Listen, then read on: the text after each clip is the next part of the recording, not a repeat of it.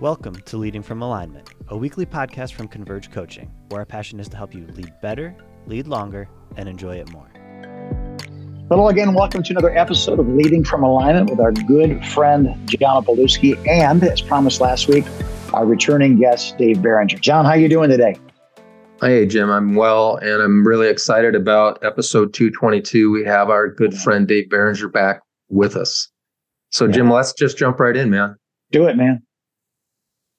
You've got the first question, I believe. No, it's you. You're the even. Remember? Me. I'm odd. That's how I remember. I'm the odd guy. Okay. So here we go. Now that we got that settled, Dave, your book, the name of your book, again, give that to us. This book that it has just come out a few months ago. It is Speaking from the Shadows. Is that correct? Yes. That's correct. Absolutely. Yeah. And in chapter 1 of your book, you said this, that depression wants to command every fiber of your being. And I underlined that as I was reading the book. Can you unpack that thought for us? What does that mean? It wants to command every fiber of your being. Yeah. Depression isn't like I'm stuffed up. Like I've got something and my nose is only affected or my voice is affected, where depression wants, it's a computer virus, so to speak, that wants to control the entirety of the system. Okay. Inputs, outputs, everything. People who go through depression and they can have various levels, from seasonal depression to momentary to clinical. Yeah. But depression, it wants to sideline you completely to the point where you're hungry, but you don't have the strength to eat. You're tired, but you want to be awake. That I know I need to do something, but I can't physically move myself. It wants to affect your mentality, the way that you're feeling, what your emotions are telling you, what your gut is doing, everything about you. It just wants to command the whole computer itself. And so that's how I've used, that's kind of the metaphor I've used to describe what depression does. Yeah. I look at it this way, that depression is a whole person issue. Yeah. It affects you. There's a physical piece to it. There is obviously a mental and emotional piece to it. There is a relational piece to it. There's many times for leaders, there's a schedule piece. Absolutely. To it. And so, it's this whole person problem. It needs to be dealt with in the light of it being a whole person problem. And it has this uncanny capacity. And I'd love to hear your comment on this one, Dave. It has this capacity to color everything. I used to say this, that when I was at the bottom of that pit, it could be sunny outside and I'd look out the window and it looked gray. Yeah. To me. Yeah. Can you comment on that piece real quick? It was about 3 years ago, I was at a mini conference at Grand Rapids First Assembly, and it was lunchtime. And I remember texting my wife, I'm so alone right now. I have never felt so alone. And so she calls me immediately. What's going on? Why did you leave the conference? I said, no, I'm here. She goes, where are you at right now? I said, I'm at a table. She goes, are you by yourself? I said, I'm shoulder to shoulder. I'm trying to talk quiet. And she goes, so you're not actually alone. And I said, no, I am alone, but you're not alone. But it's this a little bit of a back and forthness where depression, you can be in the middle of the big house, 112,000 people, and feel like everybody is sitting in the sunshine and they feel the touchdown, but you're sitting there and there's a ray of darkness, if that makes sense, on you. And you're staring and you're asking, why is it that I can't feel the touchdown like they feel and see what they're seeing and experience what they're experiencing? It is this isolation feeling where it commands the fiber. Mentally, emotionally, spiritually, physically, everything is affected all at once, which I agree, John, we have to have that full body, that full range response. Depression is more than just taking a medication or just taking a day off or a mental health day. We've got to attack it from every aspect. Why? Because that's how it hits us. Yeah. Can I just interject something here, guys? It's funny. I burned out years ago and felt very blue for a very long time. I would say that I felt numb. I couldn't feel anything good. Yeah. I couldn't feel anything bad. But what you're describing is a whole different level, really. I could watch a Hallmark film and feel something. You're describing like there's no, I had to connect to something that wasn't real to feel it because everything real was too heavy. So describing this, it's almost like I'm colorblind to some degree to what you're saying. You're describing something I've never sensed. For those that are sitting on my side of this issue, could you use more words? Like, how would I know?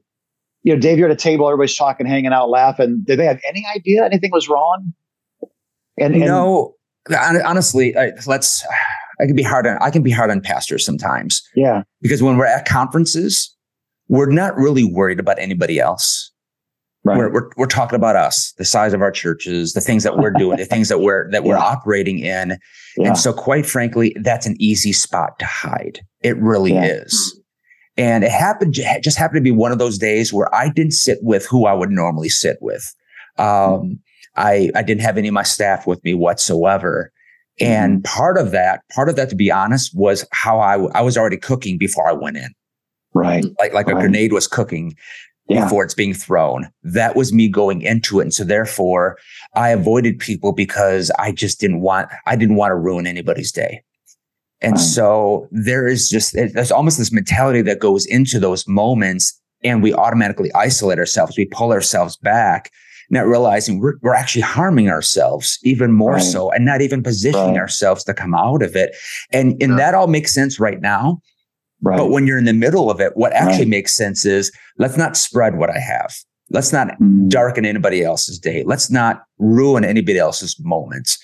And and I almost used the metaphor of being colorblind. Actually, I was on TikTok last night watching.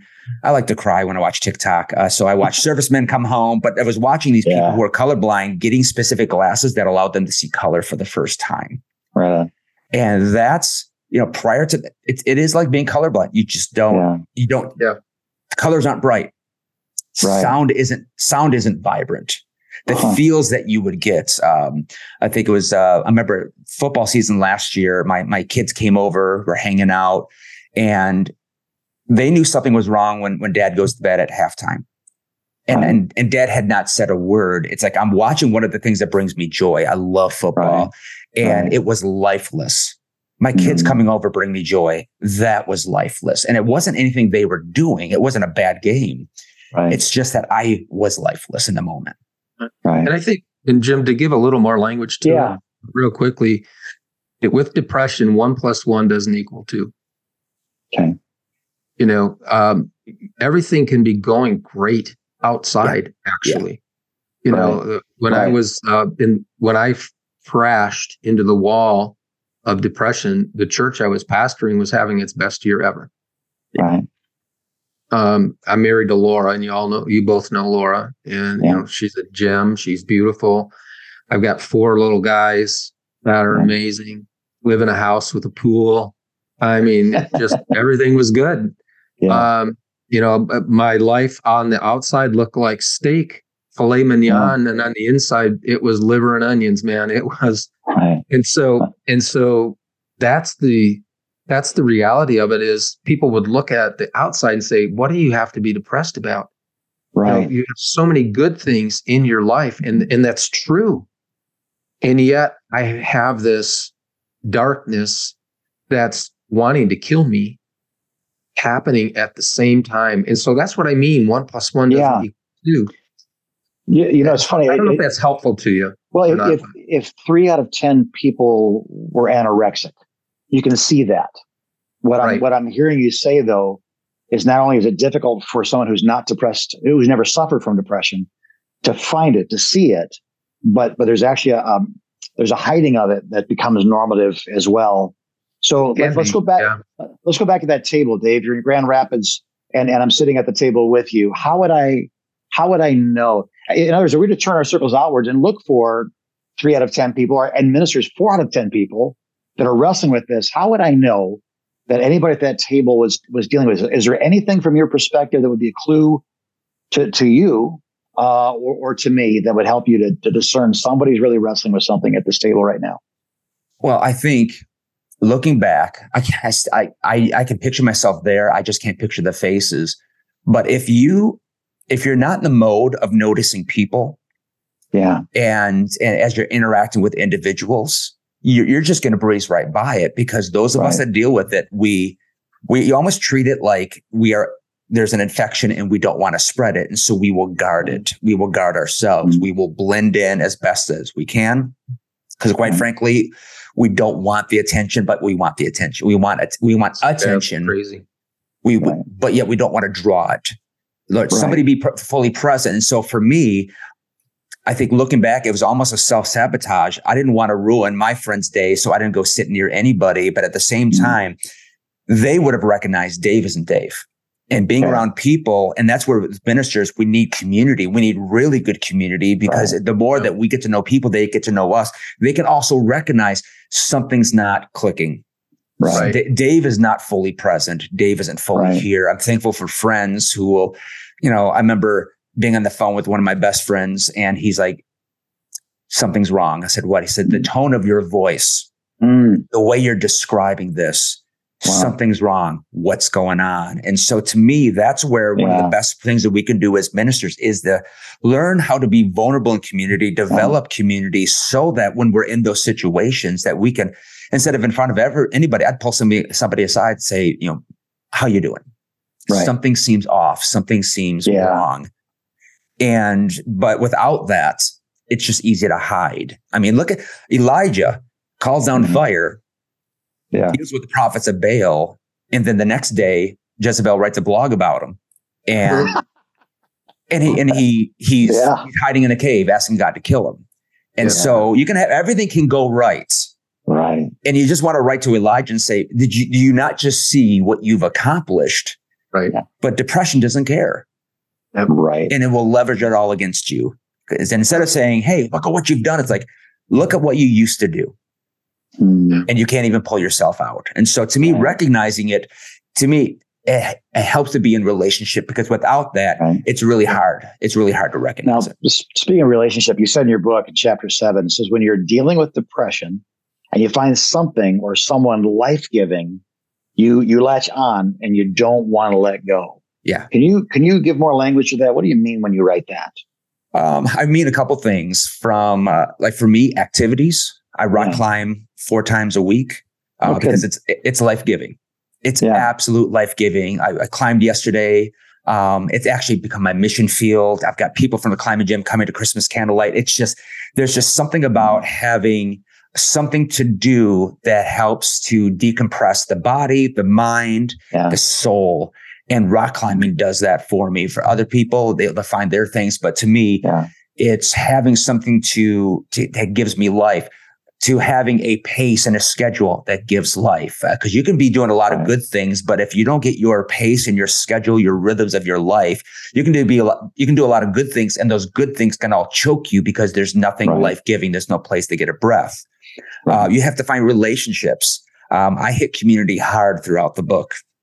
And I've got individuals that I know I can call at the drop of a hat. And contact them, and they'll not just understand me, they'll pray for me, and they will check in on me. But a lot of pastors, we just don't do that, and they're not in my congregation. I've got my relationship with my wife. I have to make sure that my marriage is always in a good place, because I want my marriage to be life-giving. The way that I develop relationship with my kids, I want that. I want to look and to make sure that I'm not just giving life, but I've got life-giving things within me, because when those moments come in that make me want to pull back, I have to wrestle with what do I feel like and what is truth, because truth has to trump feelings. And so I go rock climbing because I know that's going to give me some life. I'm going to go out with my wife. That'll give me life. So again, from I'm trying to learn, right? So perspective, color blindness we talked about. Do you like if 10 is a full blown suicidal ideation, gut wrenching depression, is there a 9 and an 8? Is there a 1 that you can be sensitive to? Because you never get to 10 if you understand 1, 2, 3, right? Is that part of it? Yeah, you can have a bit of a scale. Like I think of when you go to a doctor's, a hospital room, they have a scale of pain, smiley face to not so smiley. It's a pain scale. And I think we can do that because there are moments where I'm at a 1 and I will look at my wife and say, there's a disturbance in the force. I'm feeling the way that we word it around here is I'm feeling the funk. I'm feeling heavy right now. And she will say, okay, let's get you climbing. Okay, let's go for a walk, exercise. Let's just talk it through.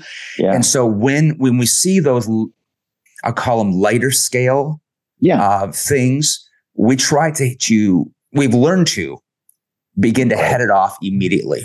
And sometimes that pulls me out, and other times it's poured life into it so that as it has progressed a little bit, the progression has not been so bad.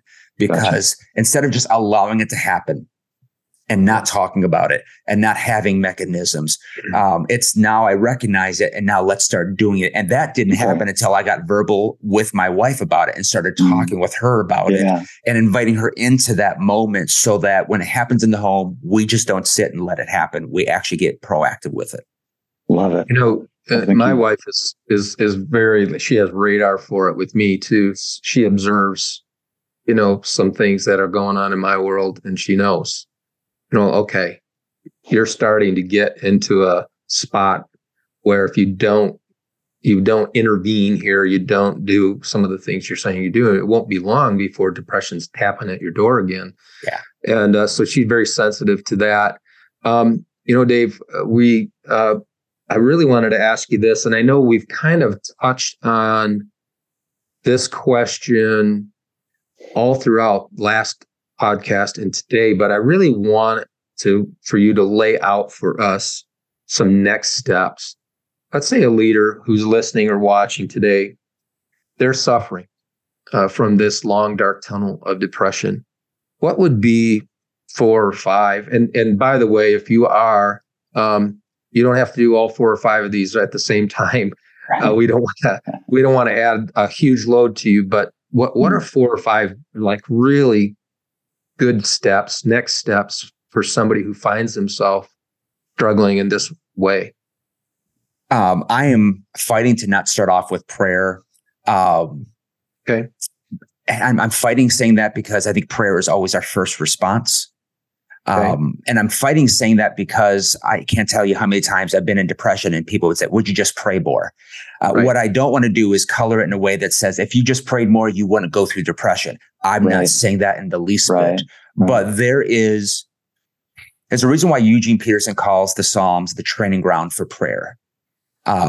I utilize the Psalms to pray in those moments and to begin to get raw with God. I think we have to recognize, and we talk about how real we can be with God, but I'm telling you, when you're going through depression, you feel like you can't be that real with God. You can't tell God, I want to end my life. You can't tell God that I hate my life, that I hate that, I am so inept, that I am unqualified. You don't want to admit those things as pastors because we feel like we're giving the devil the victory, or we don't want to speak into those things. But read the Psalms. There's some times of that raw.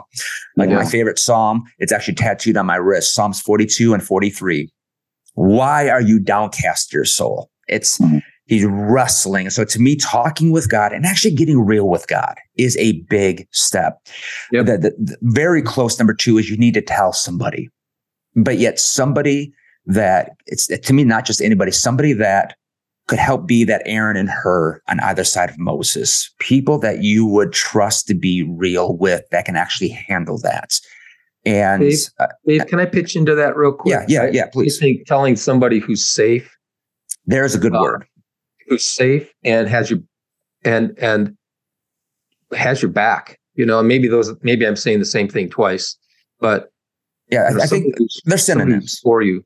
Yeah, he's somebody who is objective, that is Christ-centered. Yeah, there you go. I like it. That is, and I like the word safe. And let's be real, when you're going through depression, nobody feels safe because you feel like you're not safe for them. Mm-hmm. But you have to just battle with truth versus feelings. And you have to find community. And I think the best way to find community is it's like fixing a roof. You don't fix a roof in the rain. You fix it when it's not raining. And I think as often as pastors, sometimes we only start searching for community when things go bad. But this is where we have to develop relationships and safe communities so that when we are going through these wrestling times, that we have those safe, Christ-centered, objective individuals that will do more than just say, it's going to be okay, but it's going to give objective insight, Christ-centered insight, and help be there to check in with you. In the book, I have pages in between the chapters called survival rules. And one of them is having a group of 3 that will check in on you, that you can call upon at any point, and they're going to check in with you and making sure that you're surviving, that you're working through that. So I think community is a massive thing, especially in ministry. The enemy works in isolation. God works in community. We have to learn how to work in community with people. I think even in that, your rhythms is something that has to be examined. Yeah. Rhythm is everything. If you don't believe in rhythms and you don't like music, rhythms can transform a song from one style to another. And for me, it's having a good accountability partner in my wife, someone that can recognize the countenance of what I walk into the door with. She can sense it when I wake up, and somebody that will help examine the rhythms of what's going on to make sure that the schedule serves me. I don't serve the schedule. Yeah. Right. And from there. Can I just pause you for a second? Yeah. A pastor of a growing, John said, healthy church just said, the schedule is your servant, not your master. And I think the lie we get sometimes, no, I need to squeeze, Craig Groeschel squeezes every minute out of that's Craig Groeschel. Yeah. Who are you? And giving yourself permission to be who God made you to be and not comparing yourself to this unicorn of a dude, whoever that dude is, I think is liberating. So I just want to say thank you for sharing that you lead like God created you to lead. You don't lead with an inferiority complex because you found somebody who's better at it or whatever. Like that lie is extraordinarily harmful, I think, to a lot of leaders. Because I read your book and now, I put 4 blueberries on my oatmeal instead of 3 like Craig does. It's like, you're not fat. It's 4 blueberries. You know what I mean? Eat cereal. I think people who are excellent at something write a book about it, and we all think we have to be that. And we don't. We're not going to be held accountable to our resemblance to Craig Groeschel. We're going to be held accountable for our resemblance of what God called us to be and our master. So I just wanted to stop you because I think that was a brilliant point. Well, I think we ministers can put ourselves into tailspins because we're so busy trying to wear Saul's armor when God called us to carry a sling and a staff. Right. And one day David would use swords and one day he would use shields. But in the season that God had him in and the rhythms he needed to be in, his rhythms were stones and slings. Right on. And that's okay. And again, sometimes we're serving the rhythms instead of allowing them to serve us. And so like the last chapter of my book is just literally, here's the things that I did. Like I started taking care of my body. I think that's a very, very simple thing. The physical, the mental, emotional, the spiritual, they're not separate parts of the body. They are all part of the same body. And so when I started getting healthier, it wasn't about getting into a shape of body. I dropped over 100 pounds. That didn't necessarily fix the depression, but I'm here to say that my depression, the better fit that I am in terms of how I'm eating, how I'm sleeping, how I'm taking care of the body, exercise, the depression actually comes in less severe and less frequent because you take care of the physical. The others do get healthier as well. Yeah. And especially, Dave, especially the physiological piece, as you take care of your body, it tends to have a very positive effect on your neurochemistry. And so there is a tight relationship between being fit and a healthier neurochemistry. Now, it's not like I'm not saying if you're fit, you'll never get depressed. That's not what I'm saying. But it has an amazing influence. As a matter of fact, and I know we got to hustle here because we're getting up against time. So I'll just share this real quick. Research has told us that exercise, cardio exercise, is every bit as effective as an antidepressant pill. Wow. Yeah. I'm not saying you shouldn't take your antidepressant meds. If you're being prescribed, please hear me. But exercise and physical activity has this wonderful effect, not just on your physical body, but also on your brain. Yeah. Absolutely. Again, that's one of the reasons why, when I gave up church softball, which helped save my soul and save my body, my wife knew I needed something. And so I actually got a boxing coach because that's always been a dream of mine. But he was honestly very verbally abusive with me and with others. And so it was it wasn't doing what it was supposed to. And when my wife found the rock climbing gym, she bought me a 10 visit pass. And all of a sudden I came back full of life. Right. It was just finding that niche, finding that thing that feeds the soul, my friendships that are there now. I was actually at the gym when I found out that a good friend of mine who I dedicated the book to, who took his life because of depression. And I remember my son looking at me and says, "Dad, do we need to go?" I said, "No, this is actually where I need to be to start working through some of this stuff and start thinking through and start connecting the body, the soul, and the physiological. It's the real thing." Wow. Well, this has been awesome. I had no idea you lost 100 pounds, Dave. I that's like a whole Backstreet Boy. I can't imagine the commitment it takes, to do that. Wow. So, well, I think we should do this as we wrap up, guys. One is, John, somebody wants to talk about this. Why don't you tell us how to get a hold of you? And then Dave, if you do the same, I think it'd be really helpful, because the next step, the courage it takes to take that step, like, please know people are waiting for you, praying for you, wanting you, cheering for you as you take that next step. John, how do we get a hold of you? Well, convergecoach.com, and click on the contact us link, and that will get you either to me or to one of our teammates who understands this subject. Yeah. And whoever's available will get to you first, and that's a free 30 minutes with us. And Dave, your great book here, Speaking from the Shadows by Dave Barringer. How you spell the name? How else would we get a hold of you? You can email me, Dave, at kfirst.org, kfirst.org. I'm on all the socials. So I'm shameless. I'll be friends with everybody. So connect me, add me. Speakingfromtheshadows.com is just the website we utilize to promote the book. And from there, if you're local, you can get counselors through there. Books available on Barnes & Noble, Amazon, wherever you want to get your book. Awesome. But this has just been an honor. Someone told me a long time ago, you need to give somebody the permission to go second. And the way that you do that is you share your testimony, you share your story, and you give somebody the permission to go second.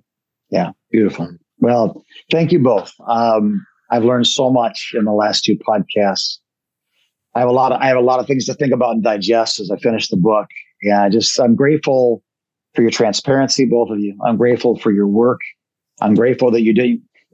Sometimes an alcoholic, it's done being an alcoholic. In my case, I never want to go around those people again.